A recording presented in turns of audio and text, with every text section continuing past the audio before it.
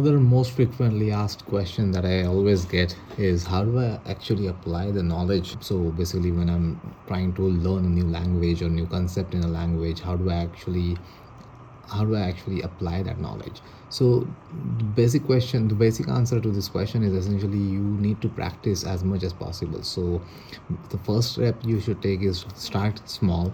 Don't try to learn all the things together. So start small, take bite-sized lessons, learn them, and try to play around with whatever you're learning. So for example, if you're learning JavaScript arrays, so build a small project which deals with list of students, list of planes, or list of schools, employees, anything, and just play around with the array functions like map, reduce, filter, and see what you like. How do you use them? What are the pros and cons of each function? What each function gives you? How does each array method actually modify the array, and how you can use it in your application?